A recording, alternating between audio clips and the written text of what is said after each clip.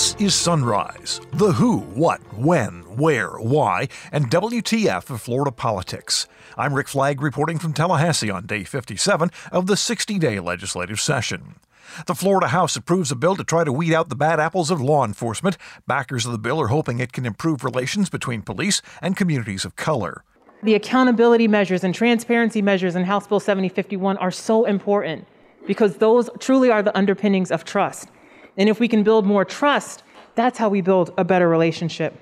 The policing bill passed the House unanimously, which absolutely no one would have predicted at the start of the session. A bill to expand and consolidate Florida's private school voucher program is headed to the governor after final passage in the Senate. This vote was not unanimous. Well, Step Up for Students is doing a damn good job spending all the money. We just don't know where or how. The leader of the minority party will refrain from the D word on the floor. Proceed, Senator Farmer. Apologize, Mr. President. My emotions got the better of me. Understood. Proceed. They're doing a darn good job spending the money. And they'll have a lot more money to spend once the governor signs the voucher bill. After boasting that Florida had the best election in the country last year, the Senate approves a controversial election reform bill. We need to change the rules again. Why? Because you lost? Is that the way that we run our democratic process? I don't think that that's the way it should be done. And just because you're in power don't mean you do what you want to do. Actually, that's exactly what it means. The bill passed on a party line vote. The Senate also approves a controversial bill punishing social media platforms for banning Donald Trump and censoring hate speech. We're going to allow bakers to refuse to sell a cake to a gay couple, but we're not going to allow social media platforms to block offensive, hate-mongering, insurrection-supporting messaging. And we know this bill is as much about political messaging as anything. And don't look now, OtterCat is back. Last week it was in the Senate, now it's an issue in the House. I wanted to ask you if in your research for this bill, you looked into the invasive species not native to Florida of what's commonly known as the OtterCat, which the actual scientific name is a jacarundi. Yeah, it was fun the first few times, but OtterCat may have worn out its welcome in the state capitol. We'll also have your calendar of events and the story of a Florida man who will make you proud. But first, a word from the sponsor. You're listening to the Sunrise Podcast from Florida Politics, and we are much obliged. In Florida, if you fall behind on court debt payments, the state takes away your driver's license. But if you can't drive, you can't work. So how can you make enough money to pay the debt? This policy makes no sense. Let's end debt-based license suspensions and help Florida get back to work. And now the top stories on Sunrise for Tuesday, April 27th. This is Babe Ruth Day, National Devil Dog Day, and National Prime Rib Day. On this date in 1982, John Hinckley began his trial for the attempted assassination of Ronald Reagan. In 1994, Richard Nixon was buried at the Nixon Library in California. And on this date in 2011, Barack Obama publicly released a copy of his birth certificate to respond to the incessant and false allegations that he was not born in this country and was therefore not eligible to serve as president. The State Health Department reported 3,513 new cases of COVID Monday and 66 additional fatalities. Our death toll has reached 35,600. In the aftermath of the killing of George Floyd and the murder conviction of former cop Derek Chauvin, the Florida House of Representatives approves a bill to try to weed out the bad apples of law enforcement. It was the top priority of the Legislative Black Caucus, and Tampa Representative Fentrice Driscoll says it's only possible because of House Speaker Chris Sprowls and Criminal Justice Committee Chairman Cord Byrd. In the wake of the murder of George Floyd, the killing of Breonna Taylor, and too many unarmed black people to name, the Florida Legislative Black Caucus started meeting to think through what policy proposals we wanted to put forward. We marched, we met, we knew that we needed to do something this session in response to our community's outcry for help. The result was a bevy of policy platforms dedicated to supporting fair and just policing throughout the state of Florida. We brought those ideas with us to Tallahassee and immediately began engaging Speaker Sprowls and Chair Byrd, along with Chair Danny Perez, as well as our counterparts in the Senate, to see where there was an appetite to partner together in these proposals. Hope is a very fragile thing, but from the beginning, Chair Byrd assured us that there was time. And I would run to his office and I would say, there are only X number of weeks left. And he would say, calm down, Driscoll, there's time. The Speaker's office engaged us in conversations and assured us that there would be light at the end of the tunnel. Well, members, House Bill 7051 is the light at the end of that tunnel. We have law enforcement officers who put their lives on the line for other people each and every day. The Tampa Bay community that I help represent feels that so acutely when we lost 3 law enforcement officers within a matter of weeks earlier this year. Yet we know that many communities of color don't always feel that they are policed fairly. With House Bill 7051, we as a legislature can work to build that bridge. That's why the accountability measures and transparency measures in House Bill 7051 are so important, because those truly are the underpinnings of trust. And if we can build more trust between these two communities, that's how we build a better relationship. Representative Diane Hart of Tampa has spent most of her time in the legislature trying to change the culture at the Department of Corrections, and she says House Bill 7051 will definitely help. This bill would require that any person applying for employment as a correctional officer be mandated to disclose whether or not they are party to an investigation. Currently, the system allows correctional officers to move from one facility to another without their investigation status following them. This bill also creates standards for the use of force in correctional facilities, and I'm grateful for that. I believe this is a step in the right direction in fixing our broken correctional system. Representative Geraldine Thompson of Windermere says the bill also creates a database so they can figure out which officers are being accused of excessive force. One component of this bill requires that data be collected. So a database would allow us to determine the people who don't have the temperament, the training, or the cross-cultural competence to be law enforcement officers. We cannot fix what we won't face. So that is a very important part of this bill. When we looked at the trial last week, we saw that Derek Chauvin had over 15 complaints of excessive force. So this database is critical and will put Florida on the right path to making sure that we have the best people in law enforcement.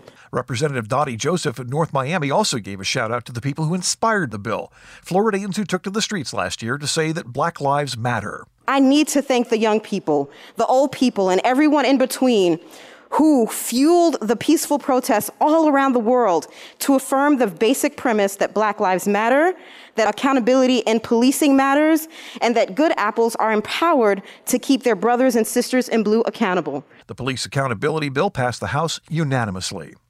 The Florida Senate approves a bill that's supposed to increase accountability in elections, but Democrats call it voter suppression. Senate Bill 90 puts new restrictions on voting by mail. Senator Audrey Gibson of Jacksonville says it reminds her of the old Jim Crow tactics that were once used to stop blacks from voting. Why would we, as a state, attempt to reduce the right of a person to exercise their right to vote and in the manner in which they decide to vote?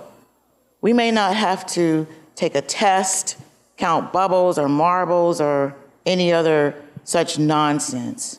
But this bill is tantamount to the same thing. If a voter has completed their ballot, what difference does it make who drops it off at the Supervisor of Elections office, since any indication of tampering would be readily noticeable? Let the people vote. Let them vote the way they would like to vote. And let them decide, if they want to, who can take their ballot to the Supervisor of Elections office. Dropping off a ballot was not an issue in this past election. As a matter of fact, we had one of the best elections in the country. Why do we need a bill then to fix absolutely nothing? Absolutely nothing. So I believe it is a trick. There is nothing wrong with what we're doing now, and we should not put any more impediments to folks exercising their right to vote, whether they show up in person or whether they decide to vote by mail. But Senator Joe Gruters of Sarasota says this bill has nothing to do with voter suppression. I think the goal for everybody is to make it as easy as possible to vote and as hard as possible to cheat. And when I hear my colleagues stand up and talk about restrictions and suppressing voters, and it's disappointing because this does nothing to suppress the vote. It does nothing to restrict the vote. What we're trying to do is make sure that we preserve our sacred duty and right of having every vote count. Then I take issue with the suppression comments because we have so many ways to vote here in Florida. No excuse absentee voting. You could literally vote for 30 days. If you don't want to vote by mail, you could vote through early voting, almost 2 weeks. For no reason, just go to any location and vote early. And if you decide you don't want to vote 30 days early through the mail, almost 2 weeks early through early voting, you can go in person. A lot of different locations, including your community. There's no restrictions whatsoever on your ability to vote. But what we want to ensure is there's integrity in the system, that our voters have confidence in the system, and that we continue to deliver the results that our constituents demand. And that's safe, secure, fair, transparent elections. Senator Perry Thurston of Fort Lauderdale says Florida got it right during the 2020 election, but SB 90 is wrong. This legislation that we're addressing here today will not encourage one person in the state of Florida to vote. And it will deprive individuals of their opportunity to vote. Does it say on here voting only for certain people? No, the bill doesn't say that. Does it say on here you need to be of a certain intellectual level or you can't vote? No, the bill doesn't say that. Does it say on here that you have to count jelly beans in a jar and be able to guess the correct number or you won't be able to vote? It doesn't say any of that either. Does it say you could possibly lynch and your whole town burned down for trying to vote? Doesn't say that either. But you know, during the Jim Crow era, when all of those were the policies of the state of Florida, it didn't say that then either. It doesn't have to say that. This is what this bill is. It's the modern day version of voter suppression in the state of Florida. Senator Danny Burgess of Zephyr Hills says he understands why people are suspicious, but he says this is really about election security and not suppression. What I see here is election security. And I think we've heard a lot about that from 2016 to 2020. This 2020 wasn't a new topic. 2016, I remember election security being the thing that shrouded the entire last 4 years of a presidency. And so, you know, this is not a new topic. And so the state of Florida, I believe, is taking the best practices that we saw. That's the reason our elections were, in fact, flawless. And I love that we can all agree on that. Our elections were flawless, but that doesn't mean that there isn't always room for improvement and more that we can do. And one way that we can do that is by ensuring that we take those best practices and make them law. Something we should all also be very, very proud of is that in Florida, it is hard not to vote. And I don't believe that this bill takes that away. I don't believe this bill takes that away at all. But when you look back on Florida's checkered history, Senator Randolph Bracey of Orlando says they have good reason to suspect the worst. If we look back at history, Florida has the worst record of voter suppression in this country, and it's not even close. Many of you have heard me talk about the Ocoee Massacre, the physical violence that was inflicted upon people for trying to vote. Florida has a narrative that is consistent with suppression.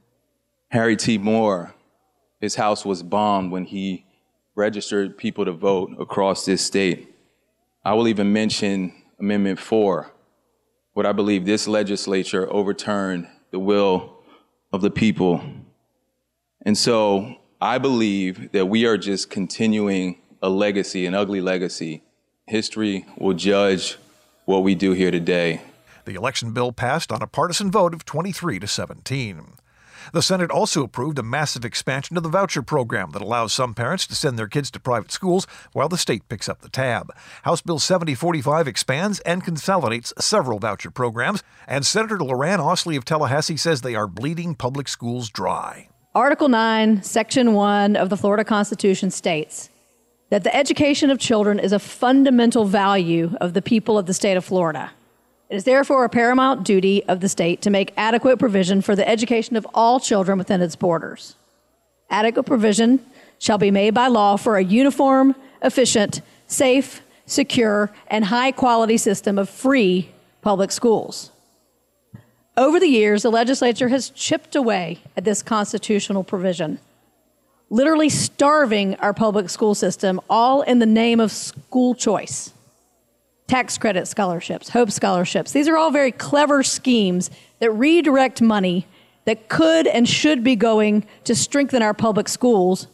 But instead, these brilliant workarounds send millions of dollars to private and religious schools. It seems like every year we're coming back to expand these programs to more kids. And in recent years, we have created more scholarships with even different funding streams, including the Family Empowerment Scholarships, which brazenly takes money straight out of the FEFP. As more and more kids are pulled out of traditional public schools, our financially strapped school systems are left in a position where they cannot provide uniform, efficient, safe, secure, high-quality education for the remaining kids. Lo and behold, this leads to more kids being pulled out, and on and on and on in a vicious cycle. Bit by bit, cut by cut, these vouchers or scholarships or whatever you want to call them are slowly killing our public schools. But Senator Joe Gruters wants to do even more. His long-term goal is to provide private school vouchers to every child who wants out of public schools. Listen, I love public schools. I love our local public school district in Sarasota and Charlotte County. I think they do an amazing job. I think the public school teachers have done a great job over the past couple of years, especially during the COVID-19. But what this scholarship program does and what the expansion is going to do is it continues to give more families the opportunities to choose the best course that they see fit for their children. There's no greater role as a parent than to choose what school that you send your kid to. And I'm so thankful that parents have the opportunity, if they qualify through income.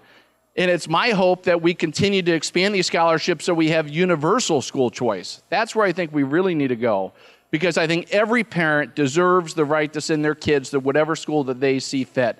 But you know what? That doesn't mean public schools are going to be out of it, because a lot of people think public schools are the best options. But every parent should have the right and the choice to send whatever their children to whatever school they see fit. Senator Gary Farmer of Broward is no fan of vouchers, and he cannot understand why Republicans are willing to spend hundreds of millions of dollars on a private scholarship company with no accountability to the state. Farmer calls it a scam. I am well known and on record as an opponent of vouchers. They are illegal under the Supreme Court case of Bush v. Holmes. And what they do is they divert a ton of money away from our public schools. Our public schools are so grossly underfunded. We talk about it constantly. 47th in the country in per student benefit. We're the number 3 economy in the country. We're a top 10 or 11 economies in the world. And we just grossly underfund our public schools while just lavishing money on these private schools that receive these vouchers. This standalone category of schools being funded by the state is entirely unaccountable. Parents have no way of knowing, are their children really learning? Are they being prepared for college entrance exams, for a secondary education? They will never know, maybe until it's too late. I spoke last week about the entity that runs these programs, Step Up for Students, and how they are just absolutely feeding at the trough. It's often said when legislation is proposed, oh, it's okay, we're giving the money to a not-for-profit. Not-for-profit doesn't ensure anything. You know what not-for-profit means? You got to spend all the money. That's all it means. Well, Step Up for Students is doing a damn good job spending all the money. We just don't know where or how. The leader of the minority party will refrain from the D word on the floor. Proceed, Senator Farmer. Apologize, Mr. President. My emotions got the better of me. Understood. Proceed. They're doing a darn good job spending the money. And we don't know exactly how. We do know that they've got 18 employees, I believe, listed as making over $200,000 a year. This is a scam.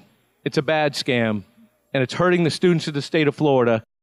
But the sponsor of the bill, Senator Manny Diaz of Miami-Dade, says this is not about public schools or private schools. He says it's about giving parents a choice. I think everyone in the room has the best intent. Every senator wants to have a better education system for our state, for every child. But the question we have here is a philosophical choice. Do we trust our families to make the right decisions for their students? Do we trust our parents to be able to make the right decisions for our students? COVID has exposed this even further because parents have seen the education of their children go on, sometimes on their dining room table. And we ask the question once again, we should be in the business of funding students, not institutions. This is a choice. This is a choice we're making. Do we believe in our families? Do we believe in our parents making the best decisions for our children? The voucher bill passed the Senate 25-14. It's headed to the governor for his signature. The Senate has also passed a bill designed to punish social media giants for giving Donald Trump the boot. Senate Bill 7072 is known as the deplatforming bill, and it would prevent big tech from removing candidates no matter what sort of lies they post online. But Senator Tina Polsky of Miami-Dade says the state has no business interfering in private business. The state just cannot compel a private company to host hateful or false speech. There could be very dangerous lies. A lot of what they've been doing during the pandemic is making sure that false information about the disease, about the vaccine, is not published. And that's important. So if a political candidate is putting out that kind of information, which we know has been the case, and that political candidate gets deplatformed, that's the right of the private company to make sure that false, misleading, dangerous information is not put out. I know that Senator Rodriguez said they can take down posts. They just can't take down the person. But imagine if every day they have to sit there and regulate and take down a post all the time. This person does not belong in this private company's site. Just like a news station, Fox, is not being compelled to have certain kinds of guests on that they don't want, a social media company, likewise, cannot be forced to host people that don't belong, even if they are political candidates. Republicans are pushing this bill, but not all of them. And Senator Jeff Brandes of St. Petersburg says he cannot understand how his fellow conservatives can support a bill that interferes with private businesses and will never survive a court challenge. We can't have 50 different states with 50 different laws on what you can post. It isn't going to work. And our staff basically tries to tell us it's unconstitutional. If you read the last 3 pages of the staff analysis, which I'm sure you all have, then what you find is, basically they're sitting around trying to do yoga poses to not point out and say directly that this is unconstitutional, because largely it is. And you know it. This is a big government bill. This is a bill you would see in countries that we don't want to talk about. Some that are 90 miles south of here, some that are a little farther south. And it makes you uncomfortable, and it makes me uncomfortable that I have to have this conversation. But this isn't Republican as I know it. This isn't the right direction. And you know it, and I know it. This is not the party that we are. But the sponsor of the bill, Senator Ray Rodriguez of Lee County, says they have the right to intervene because the tech giants have become monopolies, and they're censoring conservative voices. In a free market, if a business is not serving a customer, a competitor will step up to offer the service to that customer. That's free market economics, and that has worked in this country for more than 200 years. But what is important to understand is that big tech is not a free market. Facebook founder Mark Zuckerberg says big tech companies can act more like a government than a traditional company. His words, not mine. Nearly 1/2 of all e-commerce goes through Amazon. 70% of all internet referral traffic goes through sites owned and operated by either Facebook or Google. Apple has monopoly power over software distribution on the iPhone. Google has complete dominance on the online search. Facebook uses its power to acquire or kill competitors, and Amazon bullies third-party sellers. Government has always had a role, in regulating monopolies. The deplatforming bill passed the Senate 22-17. Democrats claim the real purpose is to give Governor Ron DeSantis another talking point when he runs for re-election next year and for president in 2024. OtterCat is back, but in a different chamber. Last week, 3 rookies in the Senate were hazed by their colleagues who demanded they address the existence of that mythical beast. But on Monday, OtterCat popped up in the House chamber when Representative Spencer Roach of Lee County started the roast of freshman Representative Keith Trunow of Tavares. I just wanted to ask you, when you talked about migratory patterns and preserving and protecting migration patterns of Florida species, I wanted to ask you if in your research with this bill, you looked into the invasive species not native to Florida of what's commonly known as the ottercat, which the actual scientific name is the jaguarundi. Representative Trunow, you're recognized. Thank you, Mr. Speaker. Thank you, Representative. This bill does not talk about FWC in Section 1, but anything is possible. Are there additional questions of the sponsor? Representative Fabrizio, you're recognized. Representative Trunow, do you have any information at all on the jaguarundi? Representative Trunow, you're recognized. Thank you, Mr. Speaker, and thank you, Representative, for that great question. I think that anything is possible again, and something may surface. Are there additional questions of the sponsor? Representative Rizzo, you're recognized. Representative Trunow, thank you so much for answering some of my questions. As you know, the ottercat or the jaguarundi has popped up here in the Capitol as of late.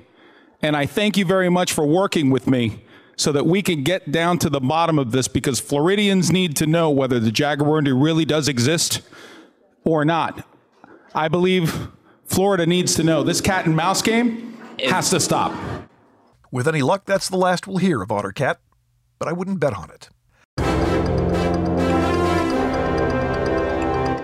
Your calendar of events, well, the Senate Special Order Calendar Group meets at 8:30. The Senate Democratic Caucus meets at 9. The Southwest Florida Water Management District meets at 9. The Senate starts a floor session at 10. The House floor session begins at 10:30. The First Responder Suicide Deterrence Task Force meets online at 2. And today is also the deadline for the new budget bill. Lawmakers have to wait 72 hours after the bill is published so they can have a chance to actually read it before they vote. So if lawmakers want to end the session on time on Friday, they have to publish the budget before midnight tonight.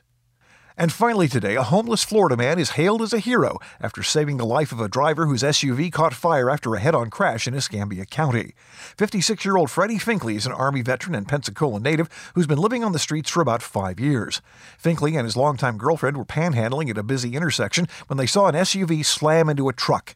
34-year-old Eric Lopez was stuck in the driver's seat as flames shot out of the dashboard. He warned Finkley to get back, but Finkley kept at it, pulling Lopez from the burning vehicle and carrying him to safety. Well done, Florida man, well done. That's it for this episode of Sunrise. I'm Rick Flagg in Tallahassee, inviting you to join us again tomorrow as we plumb the depths of Florida politics.